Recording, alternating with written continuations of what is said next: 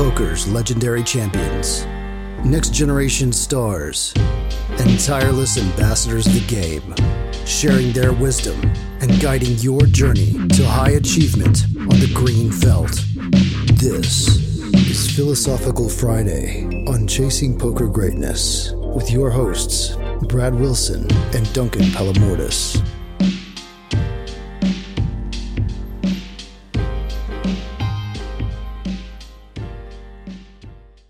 Welcome, my friend, to another episode of the Chasing Poker Greatness podcast. As always, this is your host, the founder of Chasing Poker Greatness, Coach Brad Wilson. And today I am joined by Duncan Palamordis because it is Philosophical Friday. Duncan, how you doing, my friend?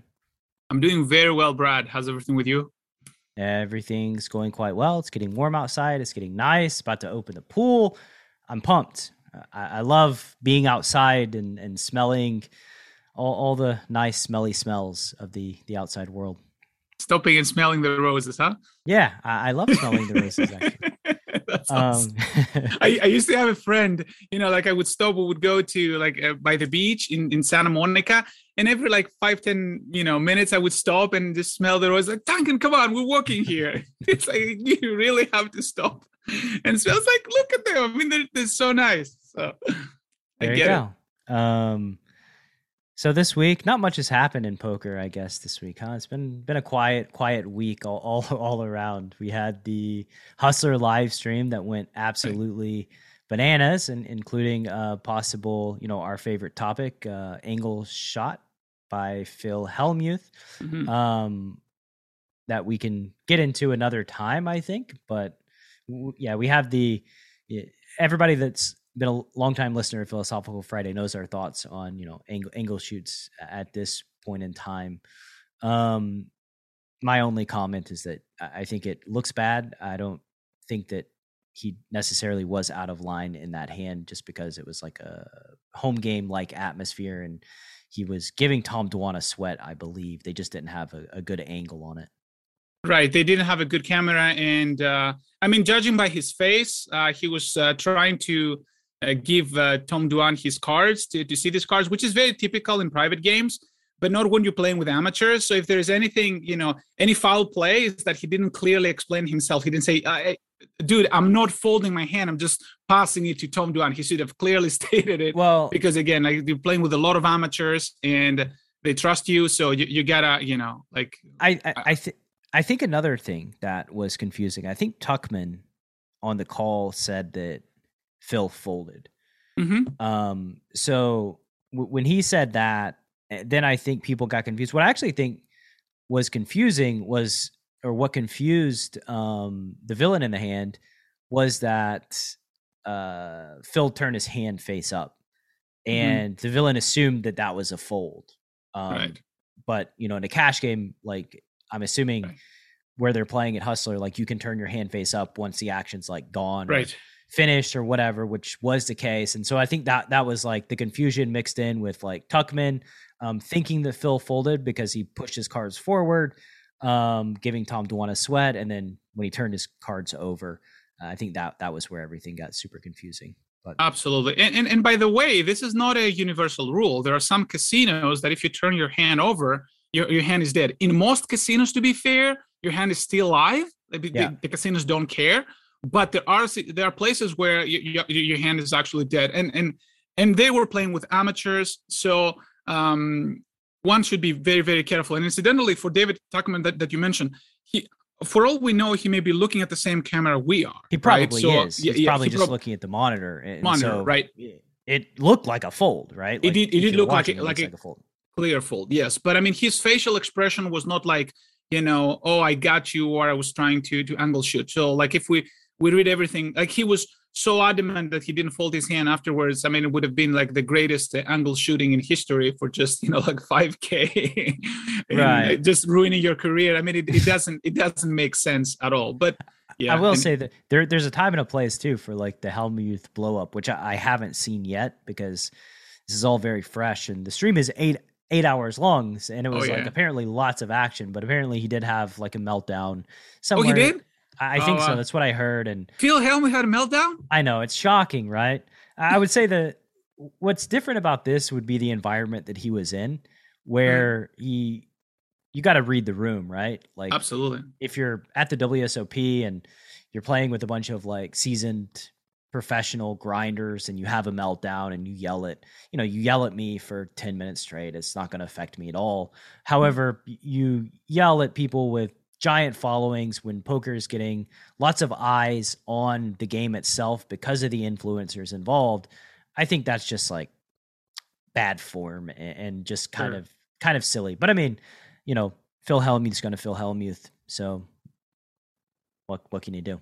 Exactly, yeah. But incidentally, since this is Philosophical Friday, one comment I want to make, if I may, that I agree with you that, like having somebody yelling at you as a professional, like you said, you wouldn't be affected. And I understand. I usually agree with that situation. That being said, just for the listener out there, or the viewer, if you're watching us on YouTube, there's absolutely nothing wrong. If somebody yells at you, it doesn't matter what the first or the last name is, you can actually call the floor. Like, you don't have to deal, poker tournaments can be very stressful situations.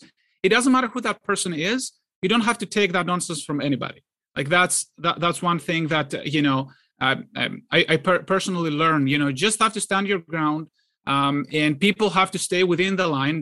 We all play under the same rules, even though some people are more profitable to the casinos and the brands than others. And it's usually sometimes more often than not, I am the first one to say that having a thick skin is the best way to deal with situations.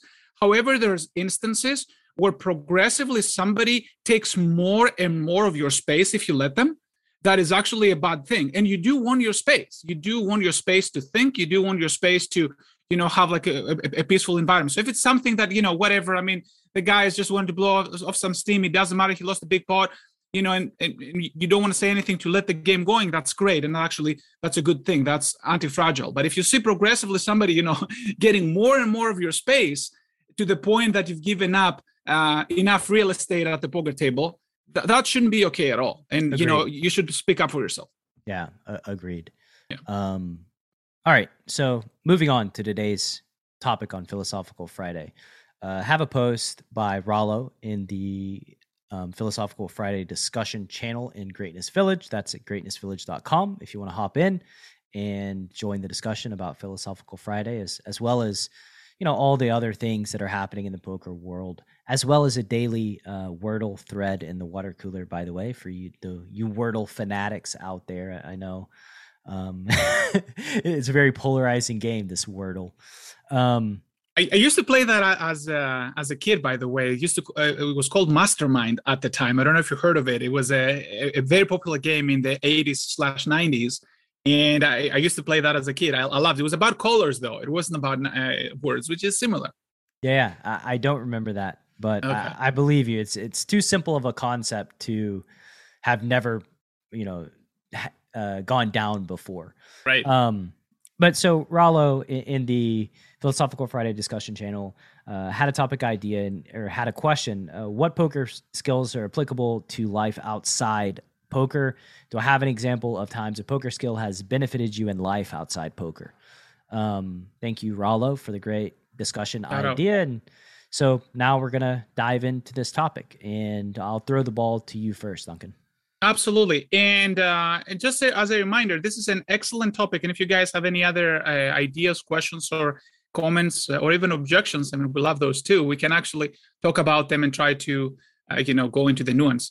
But yeah, let's start with one simple question, right? Let's try to build the topic up to finding skills which are applicable outside of the poker table. First of all, is poker in general useful beyond the tables? In other words, what somebody is, are there any skills in general that somebody would need in other areas of life, Brad? Yes. Excellent. Very good.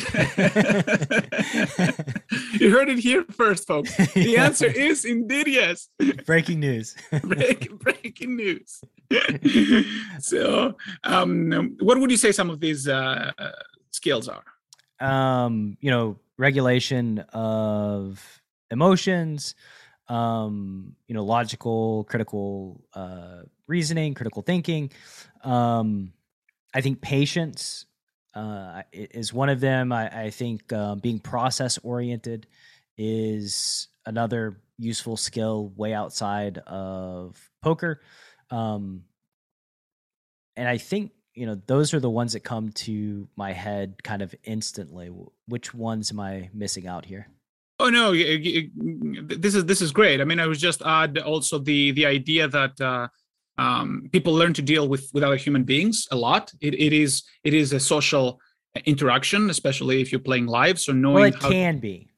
Okay. I've met a lot of poker players who play at a relatively high level who have not learned that skill over time. You're absolutely correct. And actually, I would say that this is a skill in and of itself to deal with this kind of people at the poker table, right? The people who don't want to talk to you, or the people who do not want to interact, or learning how to deal in a silent table. That happens sometimes in work environments, right? So again, being in a place where other people exist, right? It falls under the umbrella of people skills, right? You have to deal with people who are next to you, whether or not you interact with them or not. It's a different story, but you have to learn how to coexist with a bunch of people for a significant period of time. So I would say people skills. My personal favorite is that it adds a perspective to luck, which is not necessarily believed at first glance. What do I mean by that is that we do not have a sense of how much influence luck has in our lives. The fact alone that we were born and we were, basically in competition with a bunch of other sperms and eggs in this case, and we were the ones who made it through. The fact that we survived, child mortality, the fact that we made it the way we are today. All of these luck factors, if we have a roof above our heads, if we have food on our table, like all of these things are. The fact that we were born in the place we were born, and I could go on forever. Yeah. So these are things. Shout out to all those billions of my sperm brothers that didn't make it. That's exactly right. Exactly right. Sorry, guys. And sorry you don't have any ears to hear that, but but that's correct. So there's a lot of luck that we take for granted, and poker sort of like reminds us that, right? I mean, it reminds us that things don't always go as they're supposed to. There's not really, I would argue, supposed to. There's no supposed to in life. It either happens or it doesn't with certain probabilities. And if we're lucky enough, it goes sort of our way. Pressure. But Pressure is another one. Pressure, yes, very, very, very good. And but anyway, so a luck perspective, and I think in general also, it is such an intense experience that I would also say that in a meta level helps a little bit with philosophy. It helps put things more things in perspective, not just luck, many things in perspective. What matters, what doesn't. Life giveth, life taketh away. Things like that can actually be triggered by interacting with at the poker table.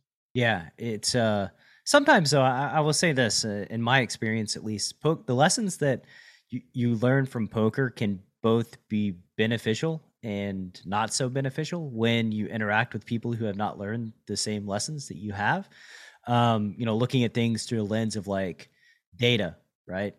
Instead of looking through the lens of one life experience. Just as a quick little anecdote, flag football is one example that comes to my mind really quickly of understanding that, like, when you run a play, it has an average, right? Like, it's going to work X amount of time for X number of yards, and recognizing that, like, yeah, that means that, like, you can run it 3 times in a row and nothing happened, right? And it go poorly. However, we're taking the long-term approach here of saying, like, if we run this 1,000 times, it will average X number of yards, or we'll have X amount of success. And that's a hard thing to relay to other people who are just like very focused on the one sample size for a specific situation. That I think that can be a tough bridge to gap for poker players in the real world, because I think human beings by and large sort of live in that sample size of one and believe through the lens of that sample size of one, which is where, a lot of social issues kind of spring from. Exactly. And I would add to that, living in the world of results orientedism, the idea that everything depends on what results we saw. This is part of a bigger issue, and I think you alluded to it in your last sentence. Every time two humans interact with one another and have different perspectives, there's going to be difficulty in communication, unless they can actually agree at a meta level, which is, again, you see why meta-humility can be so helpful, right? I mean, the understanding that these two people have different perspectives. So you can have a disagreement in a conversation with two people having different perspectives without understanding that they have different perspectives. And you can have a disagreement even though they do understand they have different perspectives. But there is going to be a disagreement if there are different perspectives. And that can happen whether we're talking about the law of large numbers, as so eloquently you described, the idea that, long run takes time to materialize, or whether or not we're talking about politics, we're talking about, personal relationships, or whatever it is. As long as people have different perspectives, they're going to be disagreements. But just one more thing just sparked in my mind. Seeing that difference that you just mentioned right now, right? Seeing the difference that, you know what? I see the person having 3 failed attempts at the football field, and I understand that could be just a long stretch of bad luck from an otherwise good strategy. And I know that could be the case, but the other person sees it as, 3 failed attempts. They think that the strategy doesn't work, and we have that disconnect. Perhaps maybe, if the topic was different, I would be on the other side of the argument. I would be the ignorant one, right? So what that can help us understand that, listen, something that feels so obvious to me because, again, I've been at the poker table, maybe it's not so obvious for the other person. Maybe the roles can be reversed. So again, it can potentially, depending on how open we are to accept new things, that can actually open a bridge to humility. And in that case, again, meta-humility, and be able to connect with more people.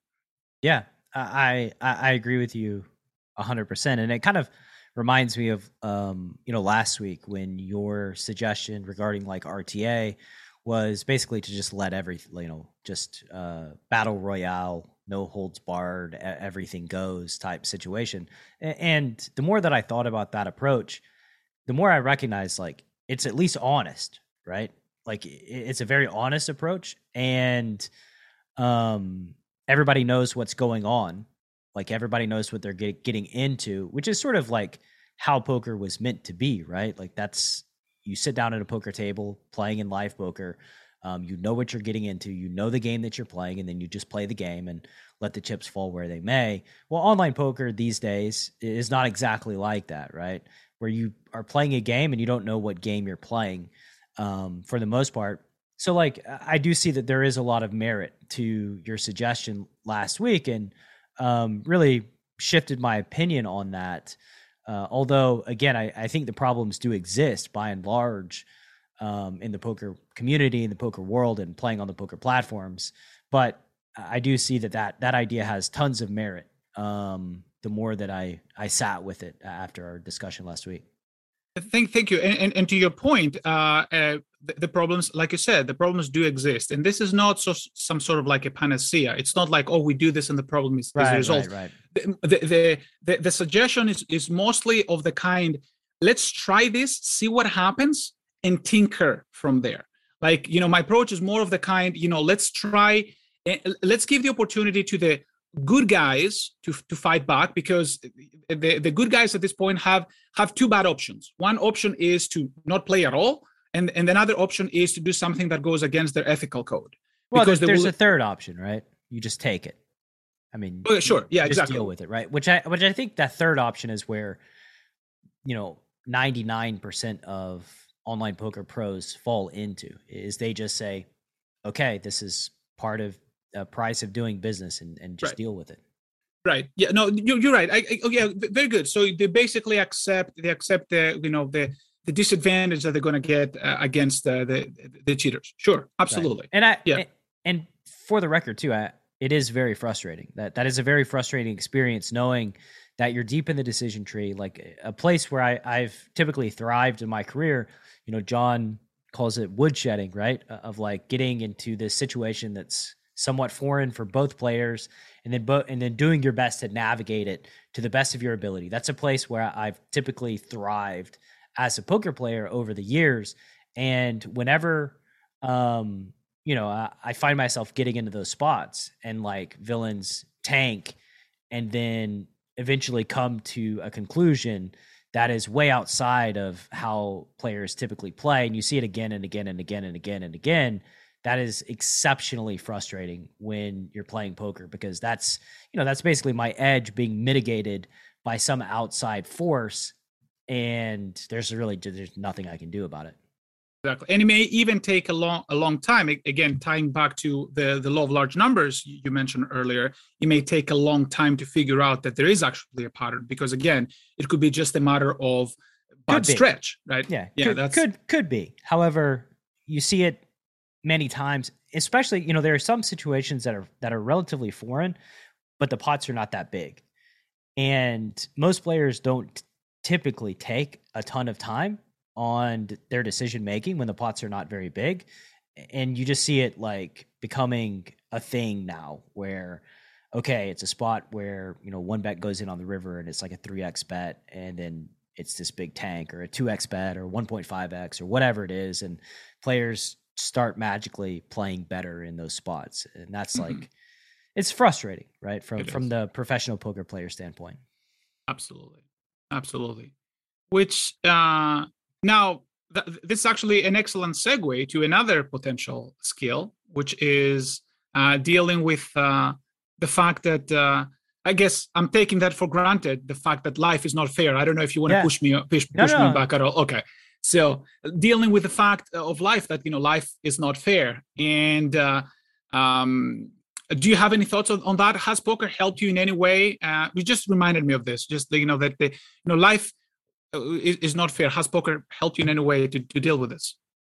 Sure. Absolutely. Right. Like, just sometimes the outcome is not measured in the energy that you put into a thing. And like, it's not fair. Sometimes other people put very little energy into a thing and their outcome is outsized for what they've done. Right. And I would say that poker has helped me deal with that, even though I still struggle, right? As a human being, I do struggle. You struggle? I struggle. Brad Wilson, you struggle?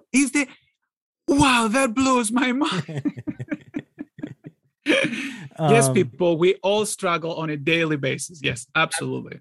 For sure. But yeah, it certainly has helped my life, knowing that you do the best that you can, let the chips fall where they may, learn from your experience and try to do better next time, and just iterate over time, every single time, examining, whether it be, quote unquote loss, whether it be quote unquote win, looking at it as objectively as you can and trying to gain from the experience and extract the lessons to be learned, because ultimately those lessons are what give us value moving forward into the future. So yeah, this is sort of like my whole life philosophy, if you will. Like, let's try something, do the best that we can. If it falls flat on its face, so be it. Let's see what we learn. And in that way, like, I really don't look at things and wins and losses so much anymore. It's just one giant learning experience. Absolutely. And notice how, like, a lot of those things scream the influence of poker, right? I mean, I don't see wins and losses anymore, because again, as poker players, we cannot afford to look at wins and losses, because we have so many losses all the time. So that we need to find a way to deal with this, right? So we learn to not necessarily become non-sensitive anymore, not necessarily become insensitive, I should say, but it is more we learn how to deal with this on a frequent basis, which I would say is great. The metaphor that I like to give is that poker is like life in many respects. Sometimes in life you do the wrong thing and you get rewarded. Like parking in the wrong parking spot, you're not supposed to, and you don't get the ticket, right? Or you do the right thing and you get penalized, like you being nice to a person and then they backstab you.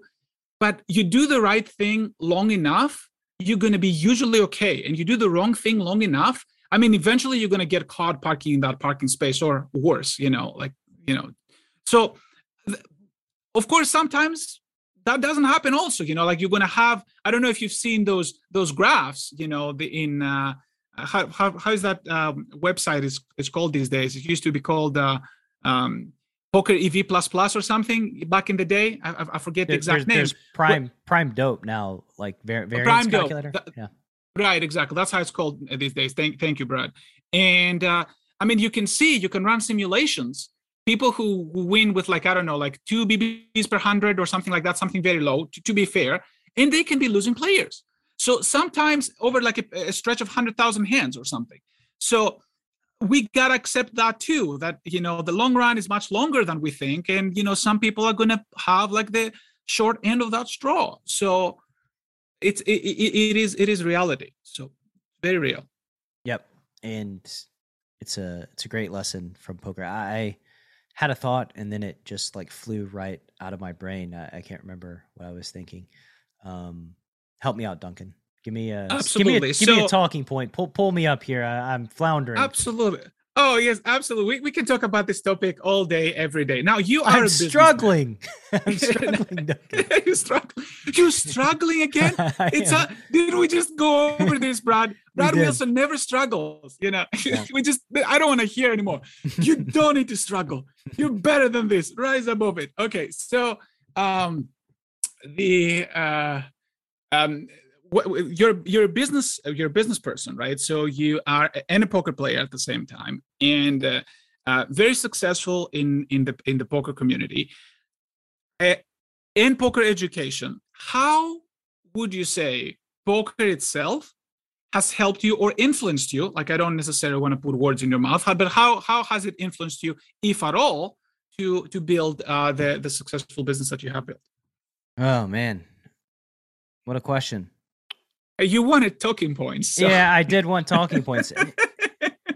And to be fair, right? Like, I'm a very amateur business person, I feel, because this is like a relatively new thing that I've been investing my time and energy into. I would say I don't know the answer to this, Duncan. I really don't know, because it's understanding people, right? Which is maybe my best skill as a human that is translated to a bunch of different areas of life, and namely poker, right? Poker is the first place where understanding people really had an impact and was a very useful skill to have at the poker table. And from there, we can talk about marketing, right? Like understanding people and marketing and writing sales copy. That's a very pivotal part of it. Understanding like what people want. When I made Preflop Bootcamp, I guess here's a lesson from poker. Okay, this is a good one.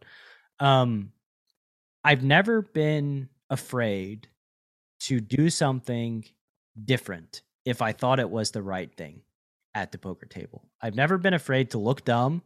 I've never been afraid of being judged.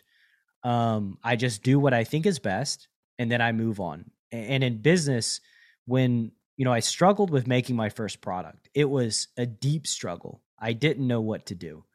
And I had the idea because I had built a community, and a lot of people were posting hand histories and they were messing up preflop, and it was very common.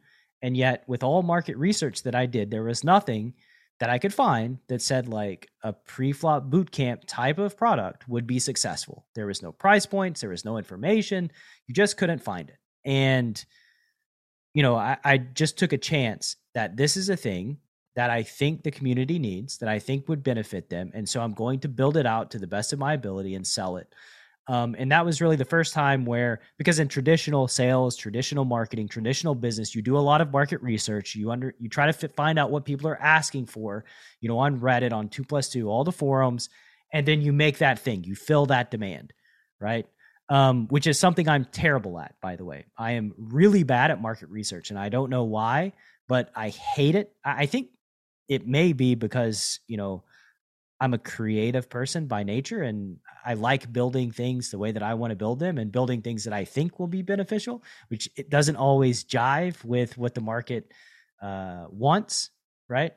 So for me, that was a major lesson that I learned from poker, was like, just do your own thing, do it to the best of your ability, and try to provide a service that you think will be beneficial, even if people aren't clamoring for it. And that served me very, very well with, making my first product with Preflop Bootcamp. And I try to follow that as I move forward with other products as well. This is excellent. And a few points, like as you were talking, like the first one, the idea that you don't care what other people are saying, right? I mean, when you try different things in poker. In poker, sure, yeah, no. I think that's important, because I think if you don't judge yourself, you nobody else can judge you, right? I mean, the idea that offense cannot be given, it can only be taken, right? I mean, if you let somebody else offend you or judge you, that's because you're letting yourself being offended or judged. I think that's very relevant. It took me a long time, by the way, to get to that place. It was not something that like happened overnight. It was a transition. And one of the major things I think that I realized was that there are different levels to this game. And most of the time, the feedback of somebody like crushing me historically, or posting a hand, or whatever it was me. I recognized that they were operating from a lower level. And as soon as I could recognize that, like a lot of the criticism were people operating from a lower level playing poker, then I could just throw it away and was like, that's just not useful anymore. But I mean, there have been periods of time, I called with Jack High on a Card Runners video a long time ago. Sure. And we all have at some point. Don't worry about it. Yeah. Well, I called it, and like villain turned deuces into a bluff, sure. Right? So like I lost a pot. It was like a 2K pot. I thought about deleting the video because I was like, oh my God, I'm going to look like an idiot. And then I was just like, I don't care if I look like an idiot. I made the best decision I could, and I posted it. And the number one comment was, this was the worst played hand of my life, right? So yeah. No, I mean, this was the worst played hand that I've ever seen, right? Sure. But again, it didn't really affect me, because given the opportunity, I would still call with Jack High because I thought it was the right thing to do.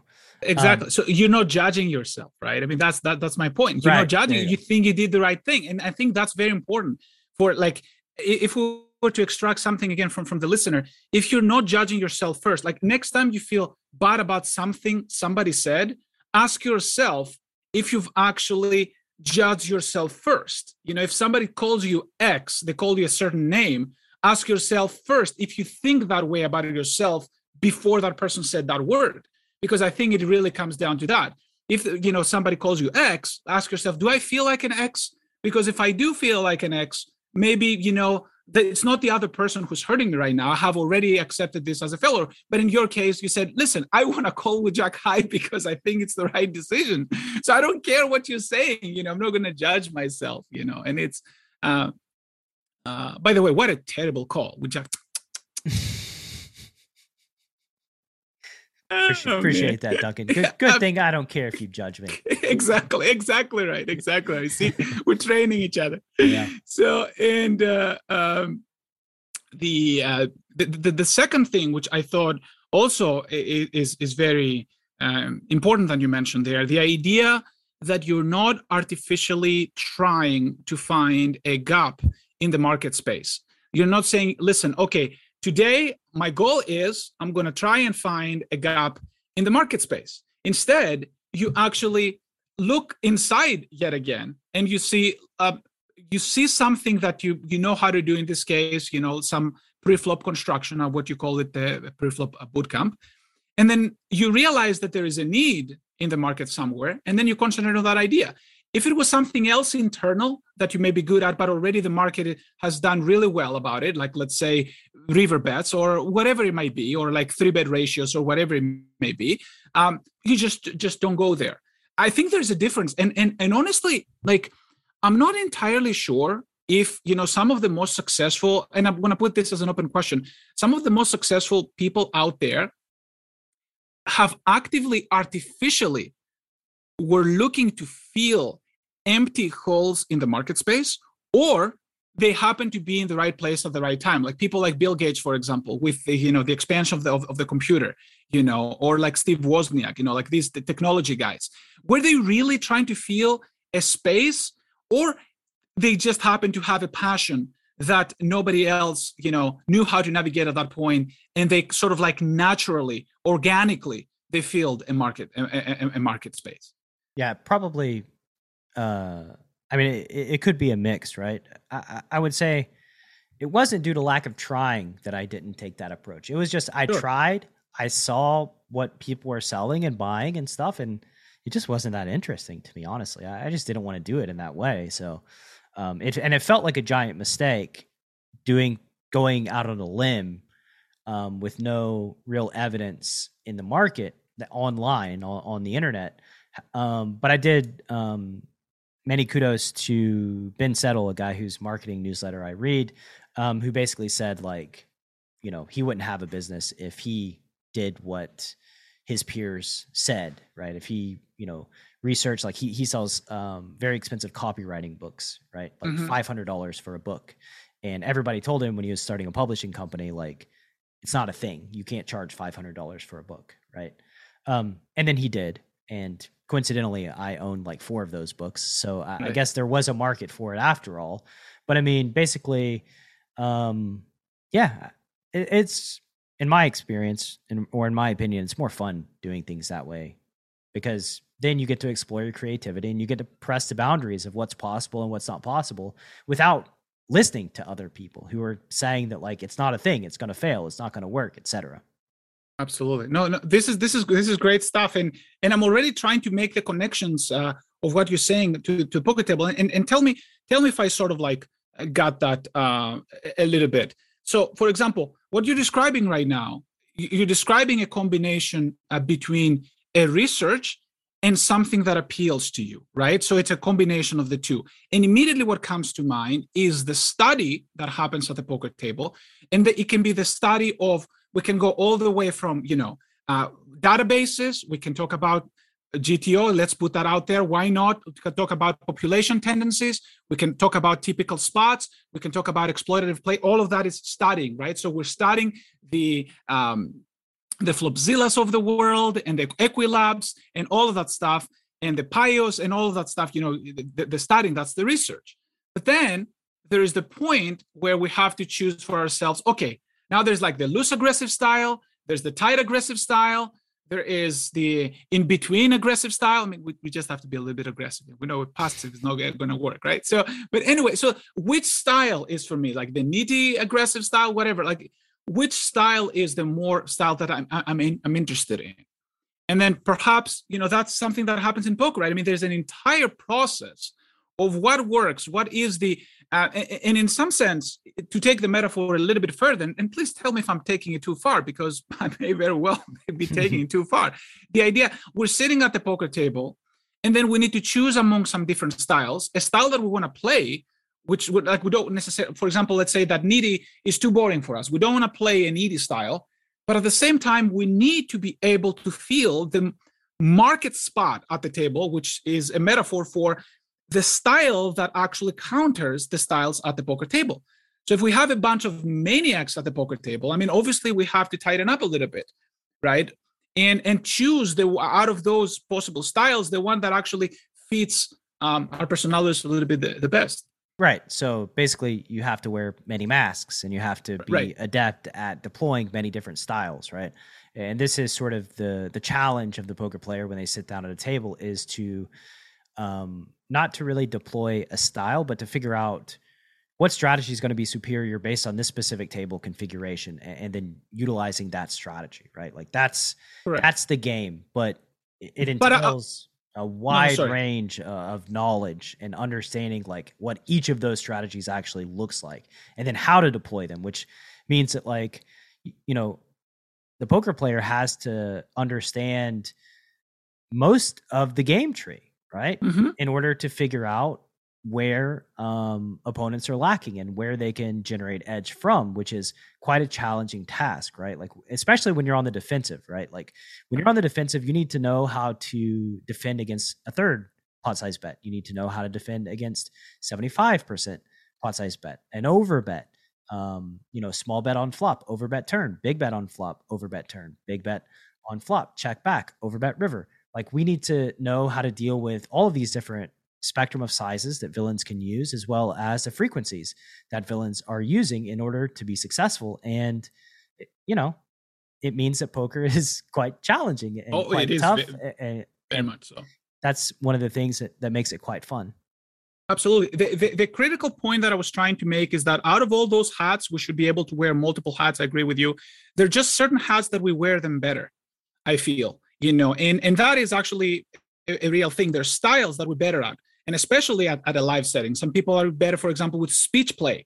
You can take that into so what I would argue is that out of all of these hats, which you would need to know how to wear multiple of them, and I agree with that 100%. What's your hat, Duncan?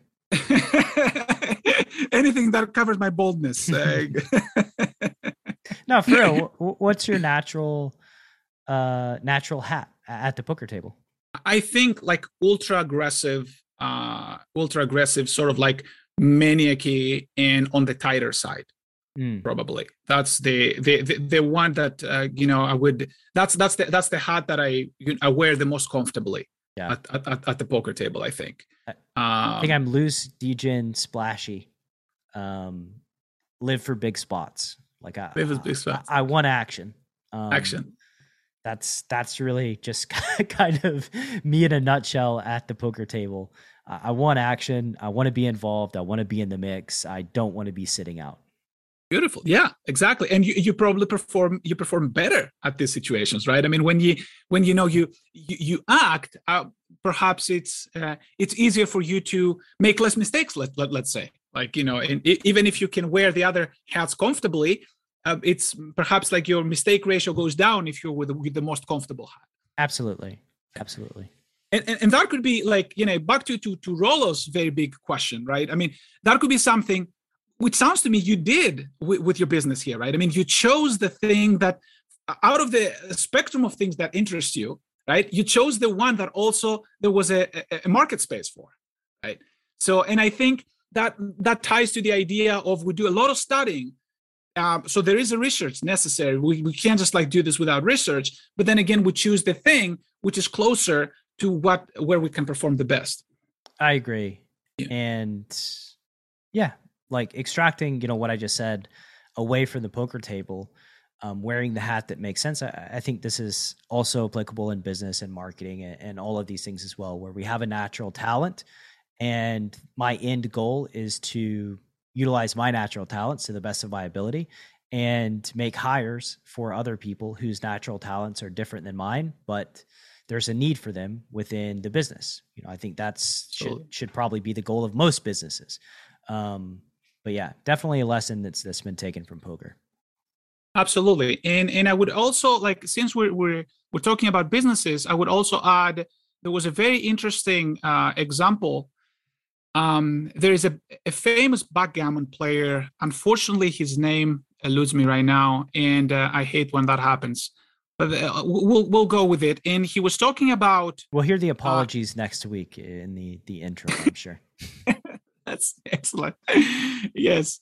And he was talking about the idea that I think him and some of his fellow backgammon players were recruited and to become day traders, because backgammon players very similar to the poker players. The only difference between backgammon and poker, I call them level 2 and level 3 games. So has the thing that we don't know about backgammon is what the dice is going to bring next, which is the equivalent of we don't know what the turn and the river are going to be.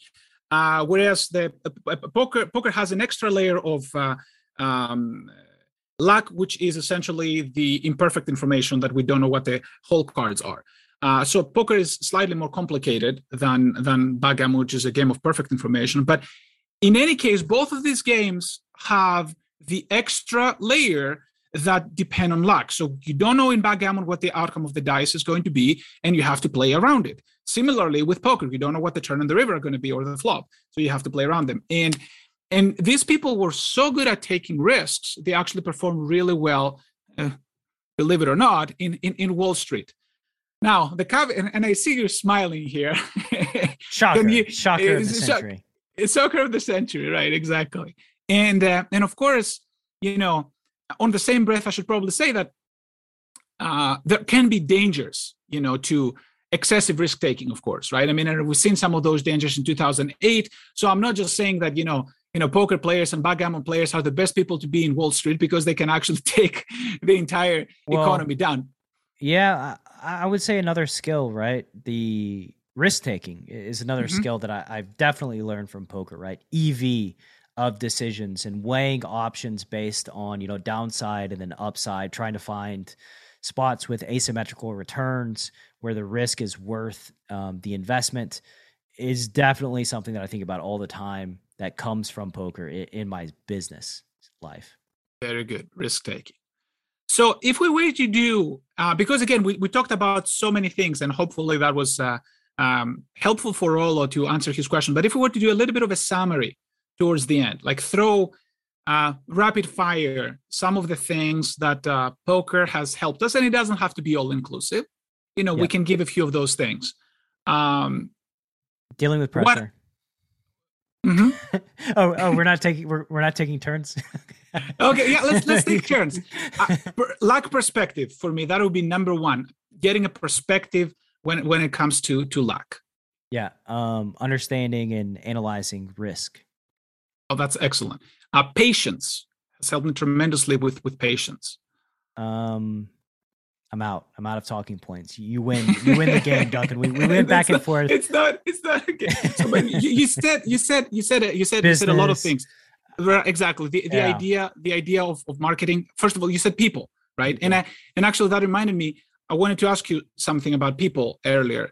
How many of the people you use today in your business are one way or another related to poker? In other words, how poker helped you to expand your social spectrum that helped with your business?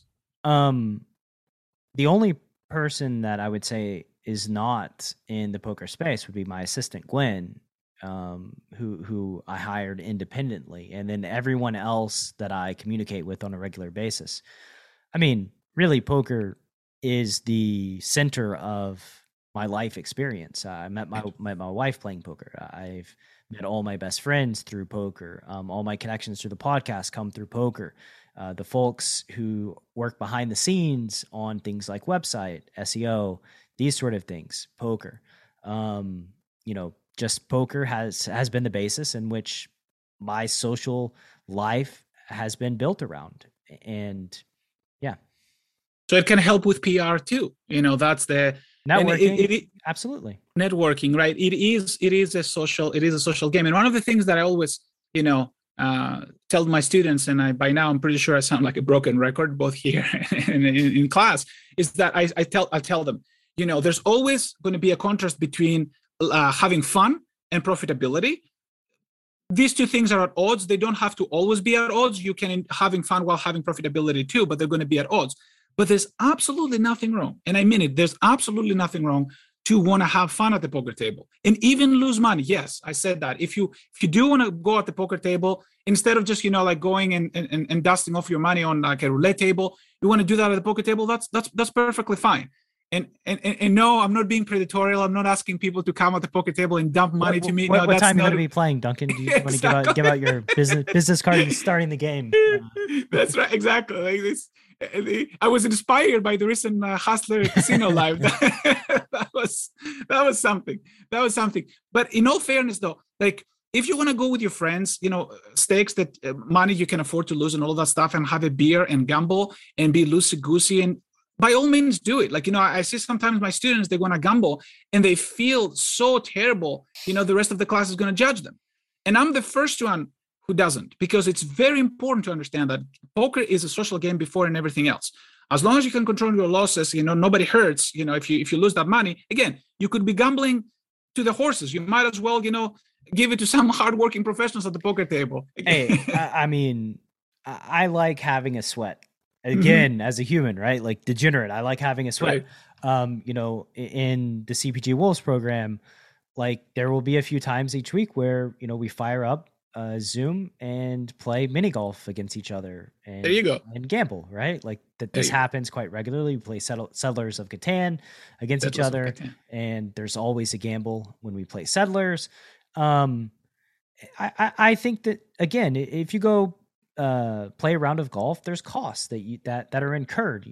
You pay green fees, you buy your clubs. There's all these costs for doing something that's fun. So going off and blowing some steam and like playing terribly at 1-2 and having fun, or going to play a slot machine if that's your jam to, you know, blow $100, like, you know, there are plenty of ways to blow $100. At least with a slot machine, you get a sweat, and that sweat for a lot of people brings value. So absolutely nothing wrong with that. I would say the biggest thing is like the outward stigma of gambling to the human population at large that's, you know, come from religion or whatever, anecdotal stories about, you know, Uncle Jimmy losing the past Wilson empire by betting, you know, the horses or whatever story that like these.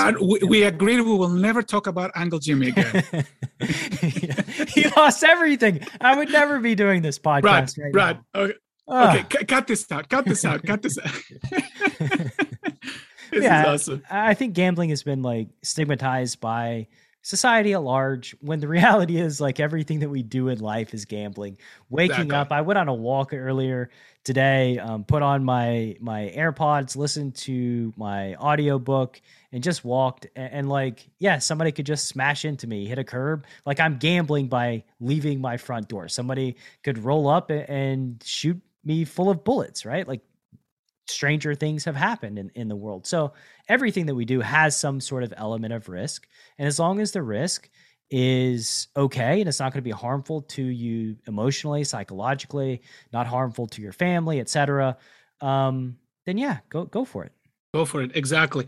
And incidentally, that was another lesson that poker taught me, and it applies to everyday life. I used to be very inquisitive. I used to be very curious. I used to be and probably I'm being a little bit too nice to myself. I was like, when it comes to, I should say what I was inquisitive about, like people who buy lottery tickets, I was like, I should say critical. That's probably a better way to judge myself, right? Judgmental, you know, like why would you buy a lottery ticket? But then poker taught me something. It's like, Duncan, not everybody assigns value in an EV sense, right? So we may assign value, for example, to, you know, a lottery ticket by just a pure EV. So it's because it's negative EV, nobody should buy lottery tickets. But it doesn't work like that. Which was my stance, by the way, for a good 8 years, not 8 or 9 years. It was like, why would you do such a thing? You're paying $1, they're giving you back $0.25. It doesn't make sense. It doesn't make sense, right? But then if we think about it, they're paying $1, they don't get a quarterback. They get a quarterback in dollars, but they may get $2 in entertainment.